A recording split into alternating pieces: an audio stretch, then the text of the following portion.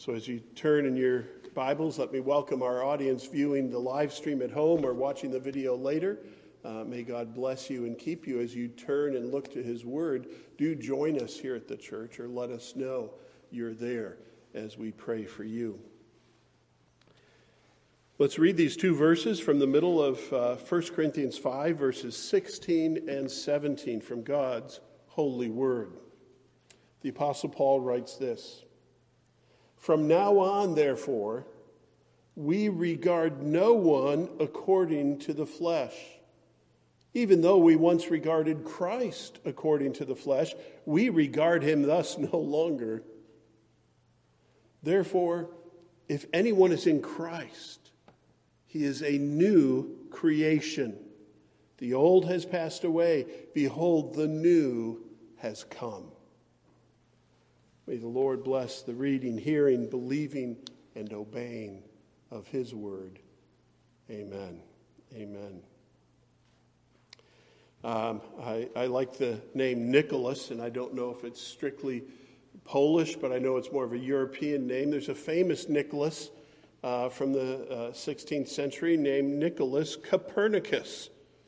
Is that a tongue twister? Nicholas Copernicus. And you probably have heard of him if you've been in school or you can remember some of your lessons. He's famous for something called the Copernican Revolution. And anybody remember what the Copernican Revolution is? It doesn't have to do with politics per se, although it had implications and it troubled the world. This Polish astronomer, Nicholas Copernicus, was one of the first to publicly promote a change in our understanding of where the earth was in the universe. Instead of a geocentric view that everything in the universe revolved around the earth, this astronomer helped us to see that the earth itself revolves around the sun. We call that a heliocentric view. And it scared some people, it troubled a lot of people, and it brought a change to all humanity. Because he had that different perspective. He gained it from his scientific observations.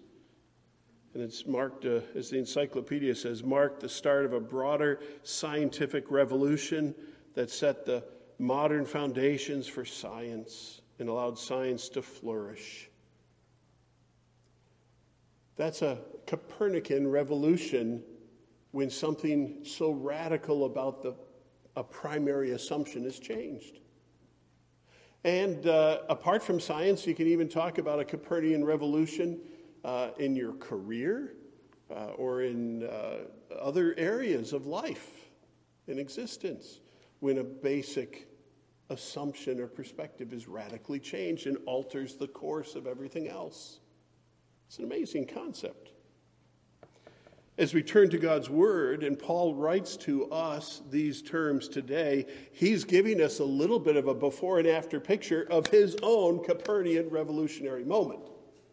You see, he used to go by the name Saul, Saul of Tarsus, a very proud name among the Jews, the name of Saul. He was a grad student studying under the best professors of the day, and he was zealous. He was a Pharisee of Pharisees, Saul of Tarsus. Until one day, he changed from being Saul-centric, not even to being heliocentric, but the Son of God-centric. He met Jesus Christ, and there was a bright light that blinded him as the Lord Jesus Christ in all his glory appeared before Saul of Tarsus, and his voice knocked the man to his ground. "Saul, Saul, why are you persecuting me?" And Saul had his conversion and would be known more by his name, Paul, after that. And everything changed. And so here, as he writes to the Corinthians and as he writes to us and talks about how ministry works, he gives us a glimpse of that before and after picture and says there's something fundamental to conversion that makes us see things differently and makes us different.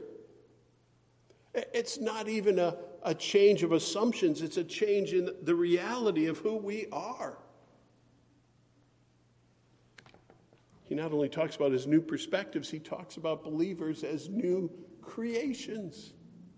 So under those two broad headings, let's look at our text this morning, at God's inspired word. First, verse 16 talks about these new perspectives we have in Christ. Paul's language is, from now on, therefore, we regard no one according to the flesh. He's talking about how he regards or understands or knows things. I used to look at other people a certain way, Paul says, and I see things differently. So there's a before and there's an after, and the after is now. From now on, therefore. Well, the therefore connects it with what went before. And what had Paul just talked about before, but the life-changing power of the gospel. Look back with me to verses 14 and 15. Paul was saying there, the love of Christ controls us. That's part of his ministry, and his thinking in ministry follows, because we have concluded this, that one has died for all, therefore all have died. And he died, referring to Jesus on the cross. And he died for all, that those who live might no longer live for themselves, but for him, who for their sake died and was raised again. Because of what happened at the cross and its implications for recipients of salvation, I no longer look at people the same. That's what the therefore is there for. Paul is saying my past perceptions are past. Say that 3 times real fast. Past perceptions are past. The phrase here is, from now on, we regard no one according to the flesh. That's a little buzzword of Paul's. According to the flesh. If you have Bible software or use some of the websites where you can search your text very easily, you take that phrase, according to the flesh, drop it into the search box, it pops up all over the New Testament. Because what does that phrase mean? It means this is the worldly way. This is the mere fleshly eyes with which we perceive the world and ourselves. He had said that we walk by faith and not by sight.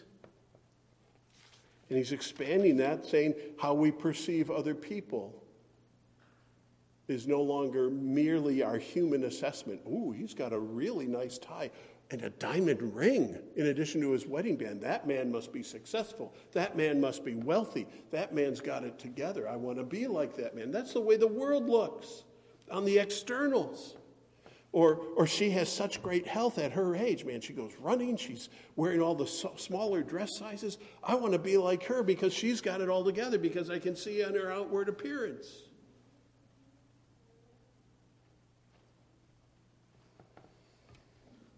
Past perceptions are past. There are values to making assessments and judgments. I'm not dismissing all of that. But fundamentally, how do we view the worth of a person? How do we view someone's eligibility for the gospel? How do we view someone's ministry in Christ? Past perceptions are past. Paul asserts that the past unspiritual assessment of people falls short. We've been changed. We no longer live for ourselves, but for him who died for us. Therefore, if we're living for him who died for us, we regard other people no longer according to the flesh. Romans 8 talks about some of that transition, what we are now, life in the Spirit. If you know the outline of the book of Romans, it starts with language about creation and then fall into sin and how men sin, chapters 1, 2, and 3. Chapter 4 talks about the coming of faith, how men are right with God through faith. Chapter 5 talks about the Christian expressions being in Christ. 6 and 7 talk about our struggle with sin. And when you get to chapter 8, it talks about life in the Spirit. Chapter 8, verse 5 says, for those who live according to the flesh, there's that phrase again. According to the flesh. Paul has this thing. He likes to just tell it like it is. He says, this is a past way of living. And so in Romans 8, verse 5, he's going to say something positive, but he starts, for those who live according to the flesh, set their minds on the things of the flesh. That doesn't sound good. Hint, hint. But one of the most important words in theology. Romans 8:5 continues, but those who live according to the Spirit set their minds on the things of the Spirit. He would go on in Romans 8, verses 12 and 13 to say this, so then, brothers, we are debtors not to the flesh. That's what he says. Romans 8:12. Not to the flesh, but to live according to the flesh. For if you live according to the flesh, you will die. But if by the Spirit you put to death the deeds of the body, you will live. You know, when you actually read the Bible and study these passages, you see there's got to be a major difference between the before and after picture. Something's really changed. Paul had this Copernican revolution. Instead of being self-centered, he's Christ-centered now. He's no longer living for himself. He's dying to self. Wow! That shakes the world. Is any of that evident in us? It's interesting here in our text this morning, Paul goes on in verse 17 to say, when he's talking about past perceptions, even though we once regarded Christ according to the flesh. That doesn't sound good at all. Who's he talking about? He's talking about Jesus.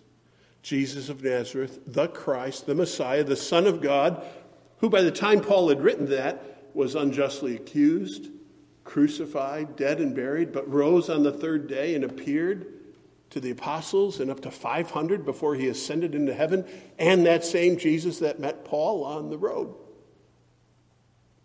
Paul is to say, I used to think of Jesus according to the flesh. Why would he put that in there? Why would he point that out? Paul, let's not drag up all your old garbage. You're trying to be an apostle. You're trying to look sharp for the people you're writing to. And don't remind them how much you screwed up in the past. But that's part of the point. If you regard others according to the flesh, that's not good. If you regard Jesus only as the historical Jesus, Albert Schweitzer, there's a whole movement in scholarship that says, we don't know if Jesus was God, but he was an interesting man. And they have to peel back the layers and demythologize the gospel, get back to what's the nitty-gritty of this guy, this man, Jesus. Many people in the world regard Jesus according to the flesh. Paul said, I once did it. Turn with me to Mark chapter 6. We were talking about Mark recently, and it's been a while since we read that in worship. Just to pick up a phrase, Mark chapter 6, the first couple of verses. Just to remind you, when Jesus was in the flesh among us, how was he regarded?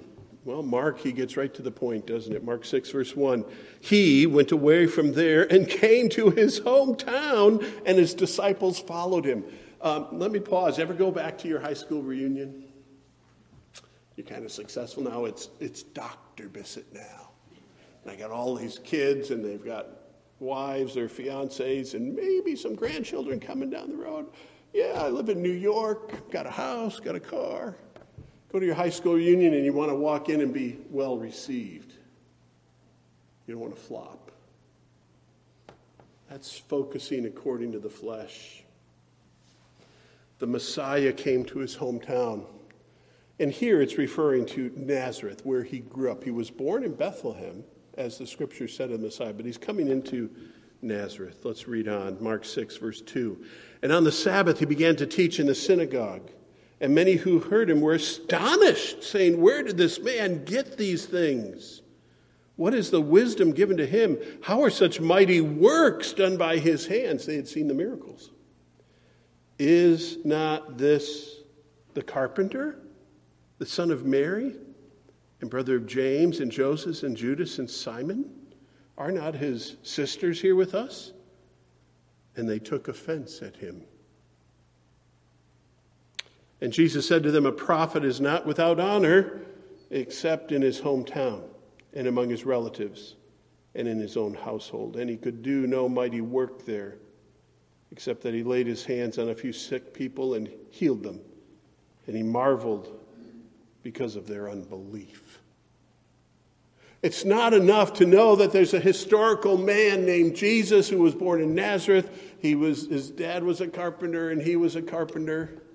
And I think in this text, Joseph isn't mentioned because Joseph had died by that point and the family was still there. They were viewing Jesus only according to the flesh, as a historical person. And so they took offense at his authoritative teaching when he laid down, this is who God is. No one comes to the Father but by me. When he started teaching and speaking, he was regarded according to the flesh. This is just the carpenter's son.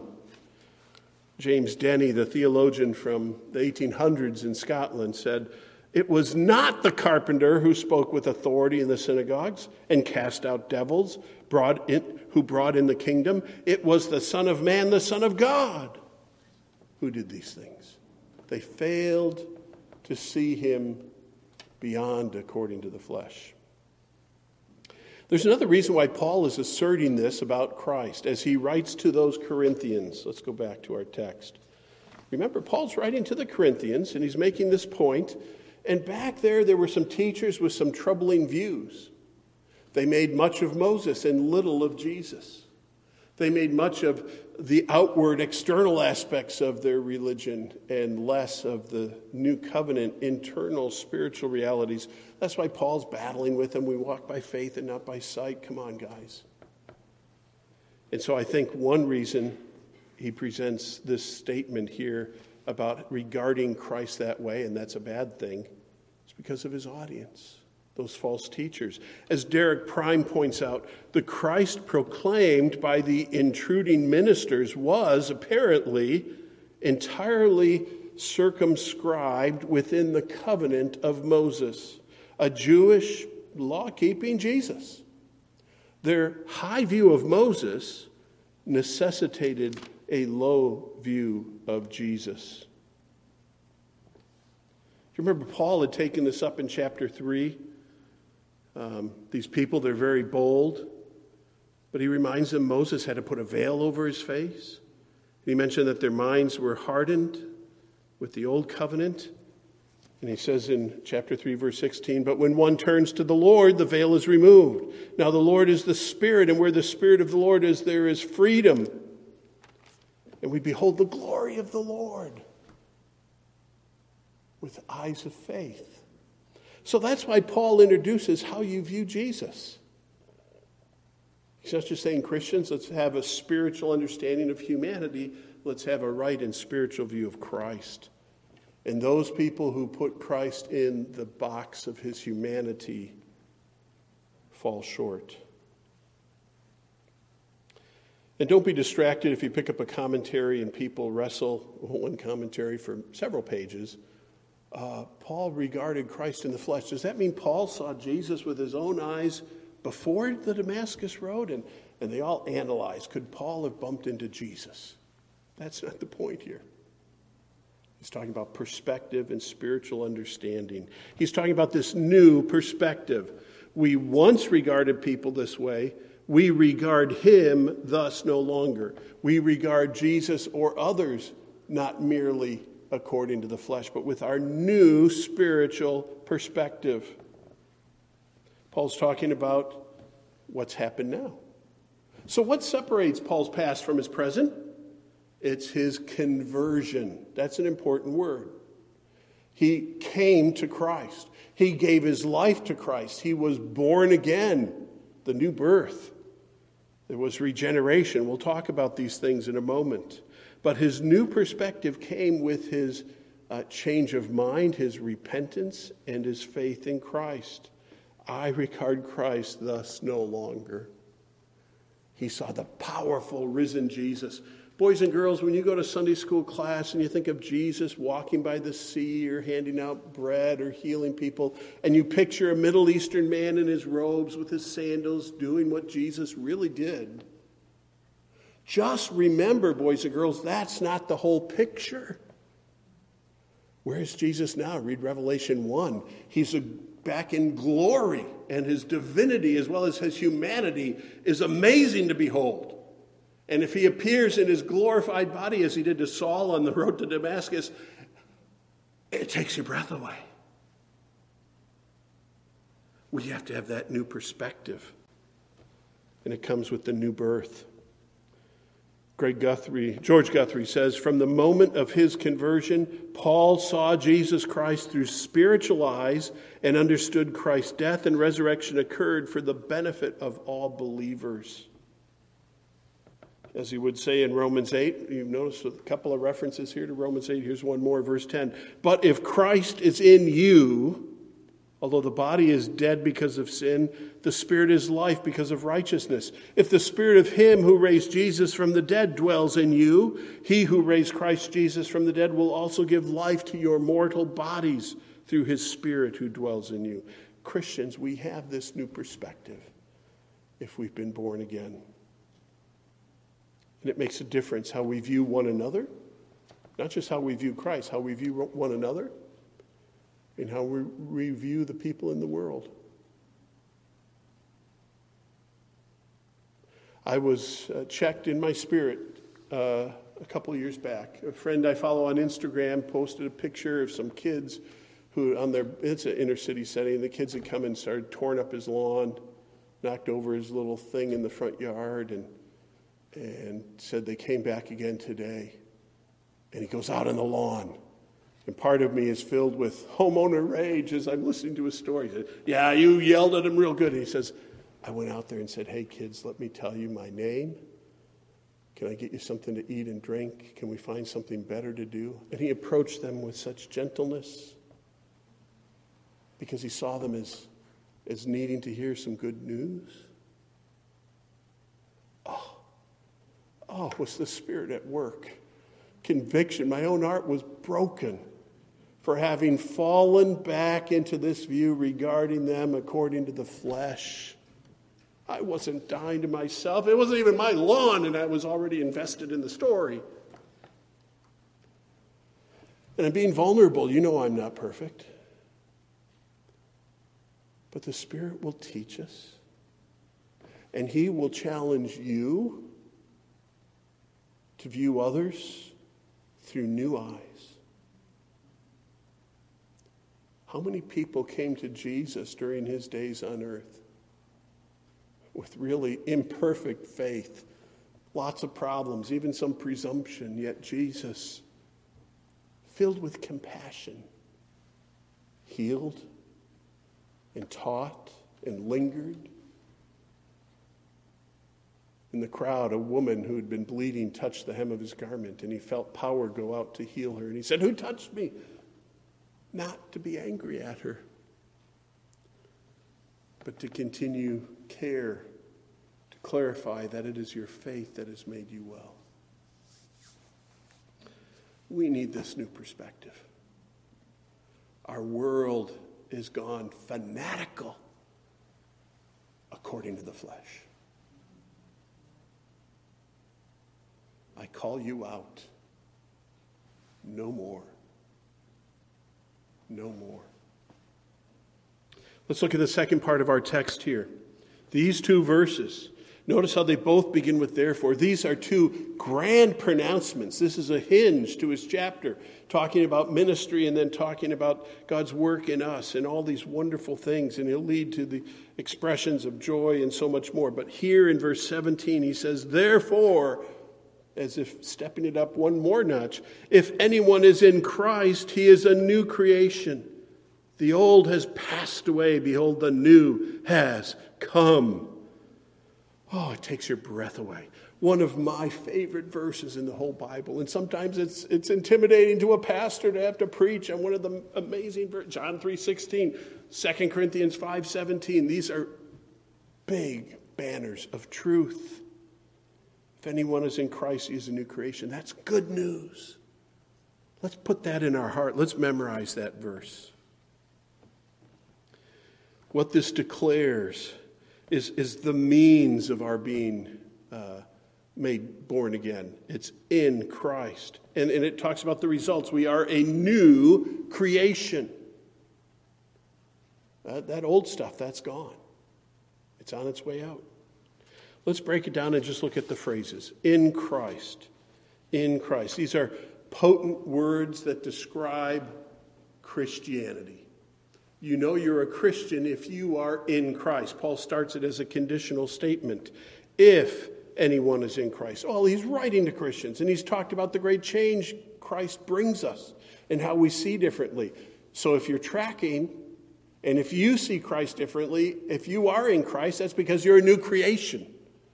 He's talking about a new perspective and now a new reality. If anyone is in Christ. That's pointing to our relationship with Christ, which is a relationship by faith. We don't just live in Jesus' house in between things. We don't just bring Jesus into our life. Our life is hidden in him. And that's a spiritual expression for putting your faith in Jesus Christ. Trusting him. Kent Hughes says this phrase is the biography of every Christian. If anyone is in Christ, he's a new creation. That's why so many Christians celebrate their Christian birthday almost as vigorously as their physical birthday. Be happy if you have a birthday this year. Spiritual birth by faith in Christ. It describes our union with Christ. And union is one of the theological truths that this phrase points us to. Not just the new birth, but the new reality that I have been born again and now am in union with Christ. To be in Christ. Turn with me to Ephesians, just a couple letters further into the New Testament. Ephesians chapter 1. We're going to read that first paragraph beginning in verse 3. And I will read it and emphasize, as I've done in the past, those words in Christ. And what's your takeaway? Being a Christian and being blessed and all the Christian benefits come to those who are in Christ. You have to have your faith in Christ. Hear what it says in Ephesians 1, beginning in verse 3. Blessed be the God and Father of our Lord Jesus Christ, who has blessed us in Christ with every spiritual blessing in the heavenly places, even as he chose us in him before the foundation of the world, that we should be holy and blameless before him. In love, he predestined us for adoption to himself as sons through Christ, according to the purpose of his will, to the praise of his glorious grace, with which he has blessed us in the beloved. In him, verse 7, we have redemption through his blood, the forgiveness of our trespasses, according to the riches of his grace, which he lavished upon us all in all wisdom and insight, making known to us the mystery of his will, according to his purpose, which he set forth in Christ as a plan for the fullness of time to unite all things in him.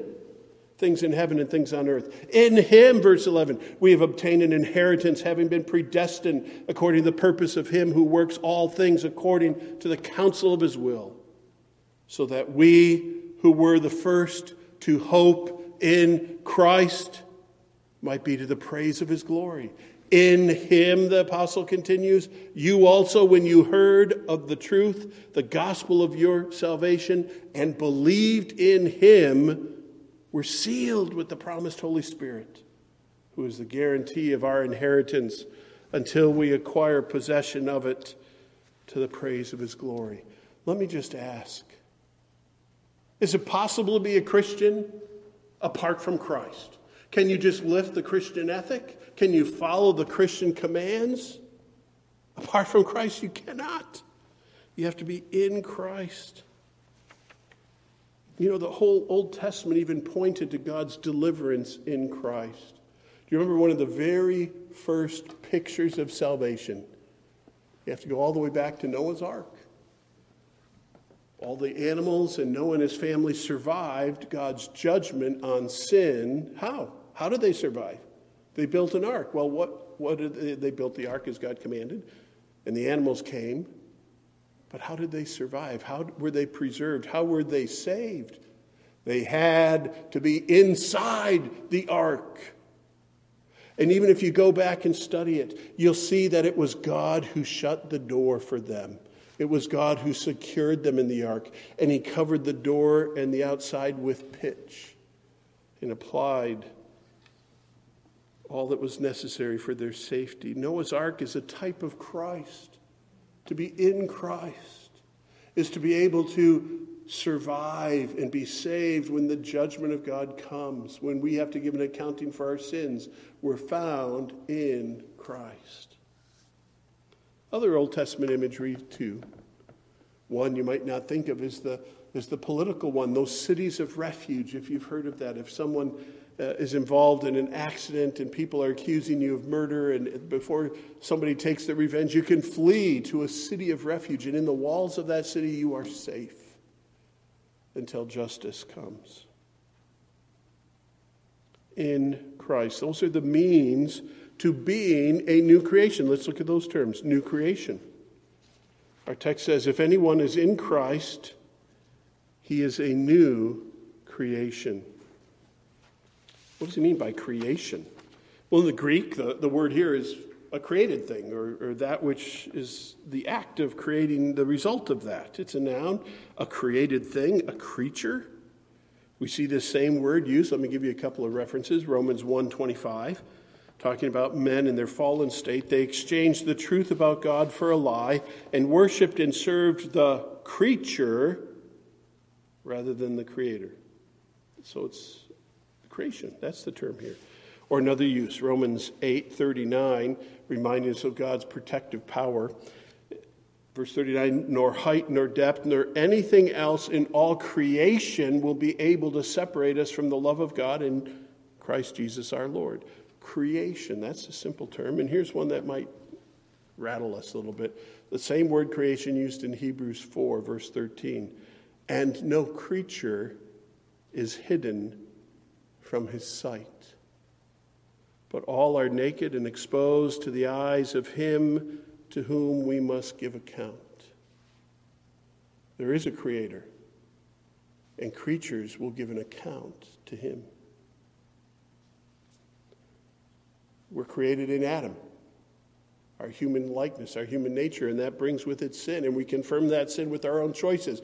Mankind are born in sin, and we live in sin until we're converted. Our old nature, our created status in Adam, according to the flesh, is not going to be allowed into heaven. There needs to be a change in our creation. So Paul here uses this language of creation, not only calling us a creature, but what did he say? Up in chapter 4, verse 6. Do you remember he used creation language there?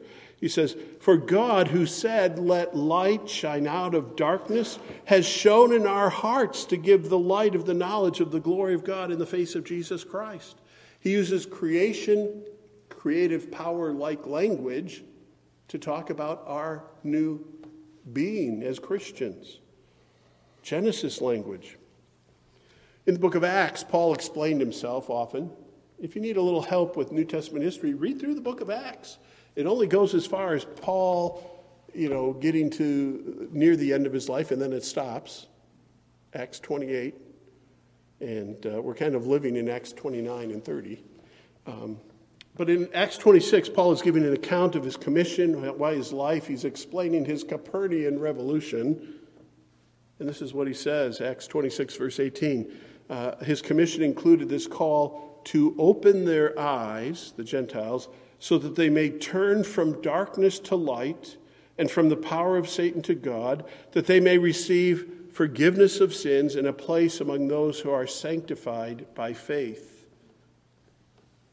Paul's explaining his commission and his gospel in Genesis language, turning from darkness to light. This kind of new creation. He would later write in the grand, eloquent chapter 2 of Ephesians, when you get down to verse 10, he says, if anyone were saved by faith alone, through grace alone, he gets to verse 10, he says, for we are God's workmanship, created in Christ unto good works. A Christian is a new creation. We're a work in progress. We've started, and there's something new about who we are, our createdness. But here's a footnote, and it's an important footnote. You do not get a new soul because the soul is who you are. Rather, your soul gets saved. Your soul gets cleansed. Your soul gets revitalized. It gets regenerated. You know, before I was a Christian, I was a pretty fast talker. I think quick on my feet and talk. Now all that's changed. I used to have a sense of humor before I was a Christian and a little bit of a prankster. Now all that's changed. When you become a Christian, you don't get a new soul. You don't get new faculties as though you've got a new component in your cerebellum that allows you to be spiritual. It's the same faculties, but they're cleansed and they have new qualities. That's the precision we need to think with.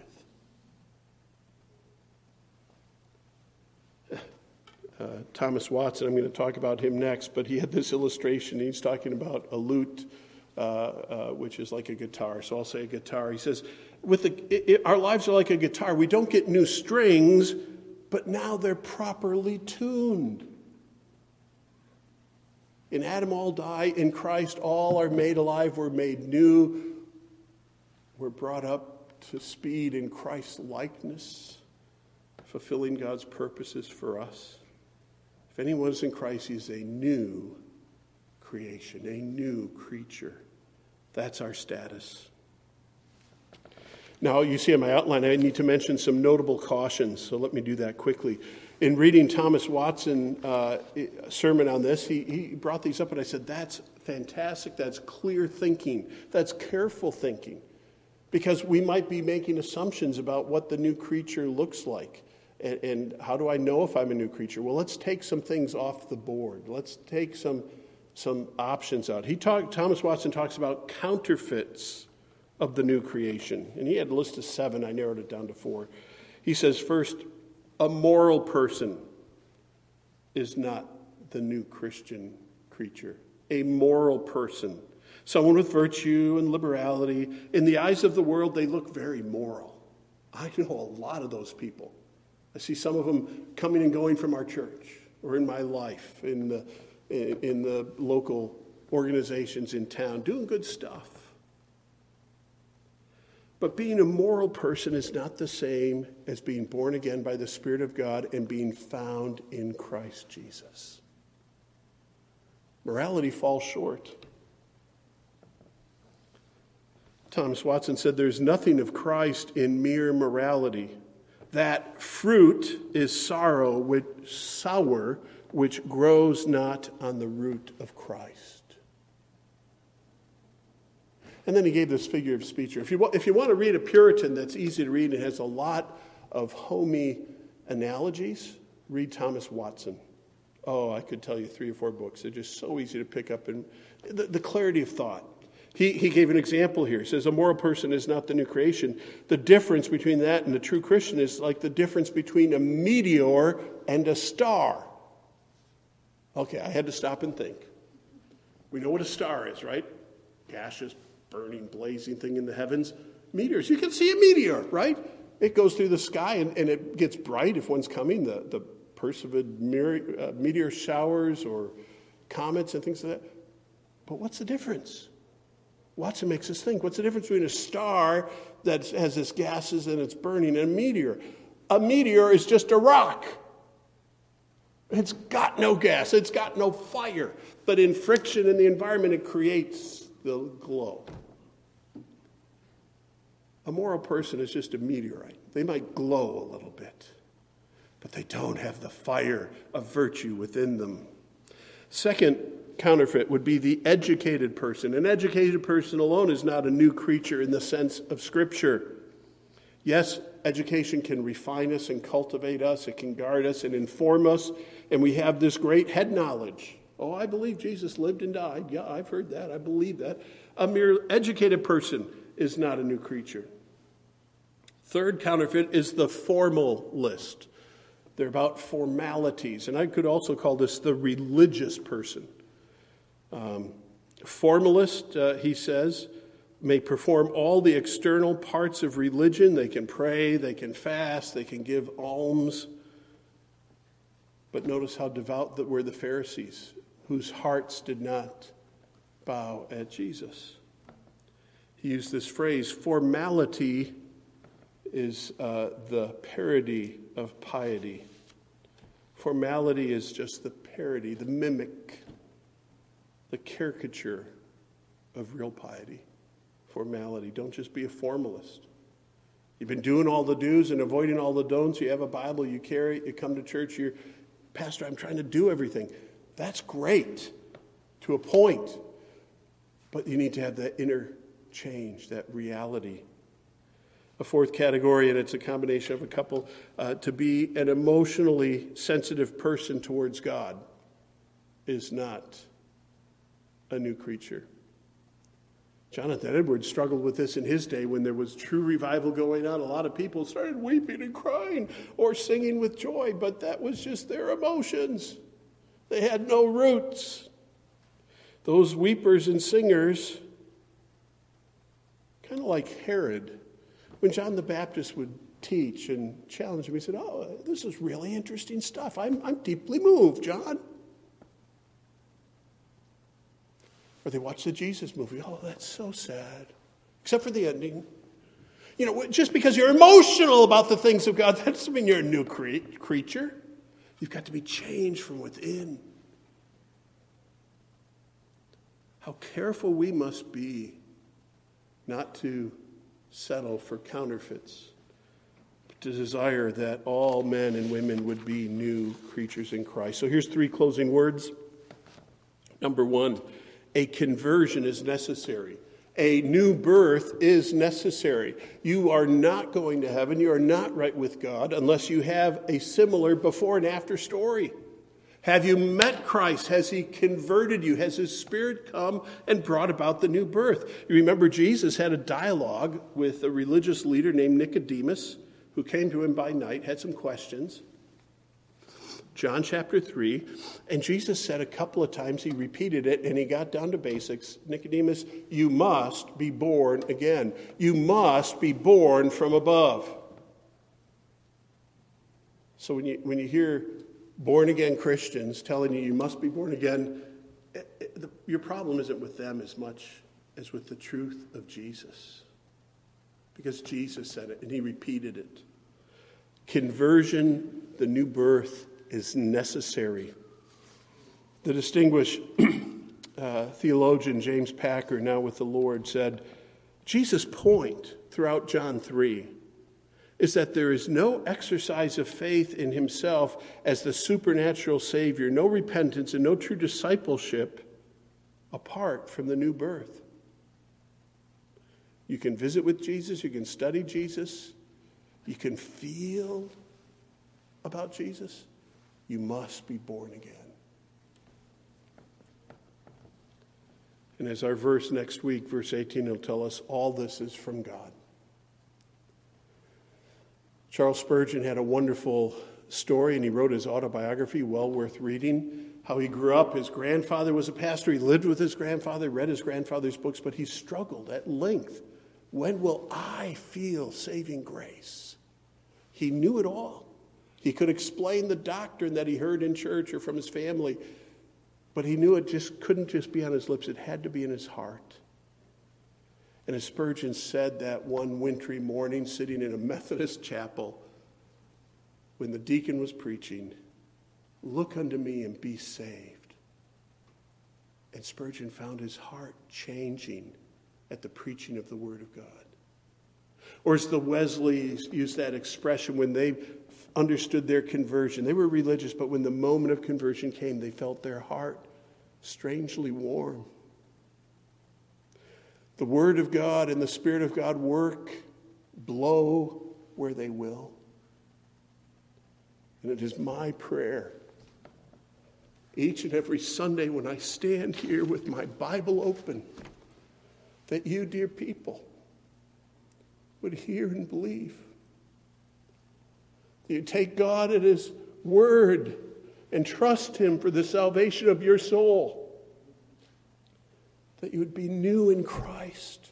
There's no other way to face God on that judgment day but to be found in Christ. He whom you know, trust him. Cast yourself upon him. The new birth is necessary.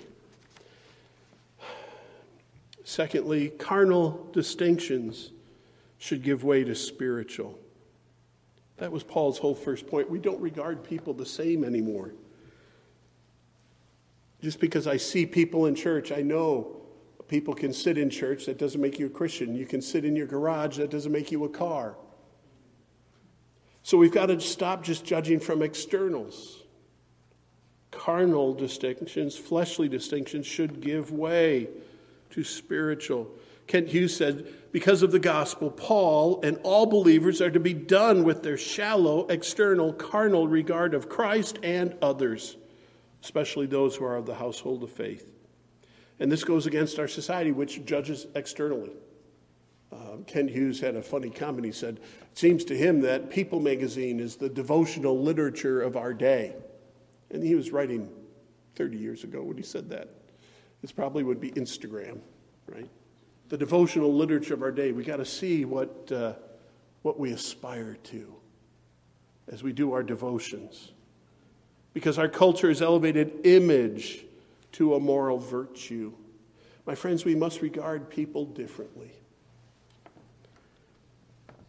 We must be done with that. Finally, Christian newness. If anyone's in Christ, he's a new creation. My friends, that lasts forever. I remember a little while ago talking about one of our appliances. I don't know if it was our refrigerator. And it says, well, it's pretty new. I don't remember what it was. Or, isn't that new? No, we've had that forever. And look, it's starting to break. And what do we say when we have something new? It's new, but then what does it immediately? It begins to get old, and eventually it gets replaced. You can buy a new car.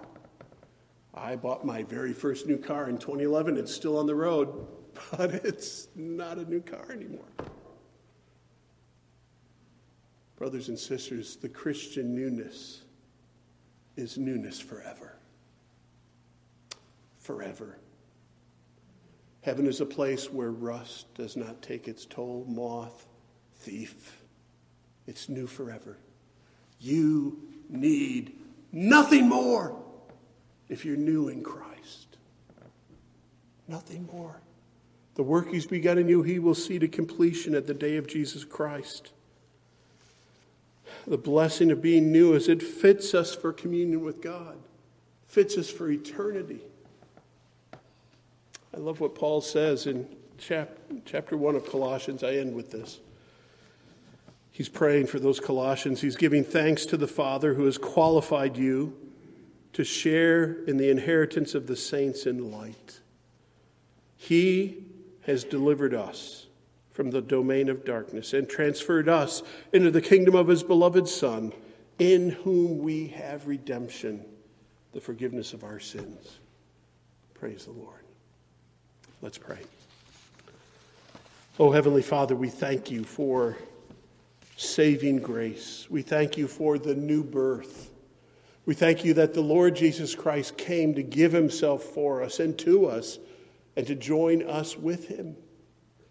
The shepherd gathers the sheep and we become believers if we are in Christ. Father, help each and every one hearing the gospel to believe it and obey it, to long to be with Christ now and forever. Help us all, we pray. In Jesus' name, amen. Amen.